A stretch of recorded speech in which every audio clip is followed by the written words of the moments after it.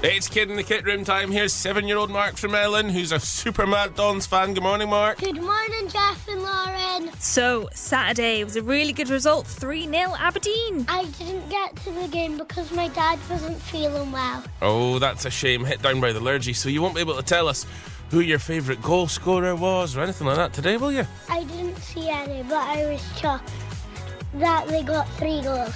Oh, that's not so good. It was an interesting weekend of football, though. How did you feel about Rangers and Celtic both getting beat? It was funny. I can't wait till I speak to my coach because he's a Rangers fan. Obviously, and you'll be wanting to rub it in.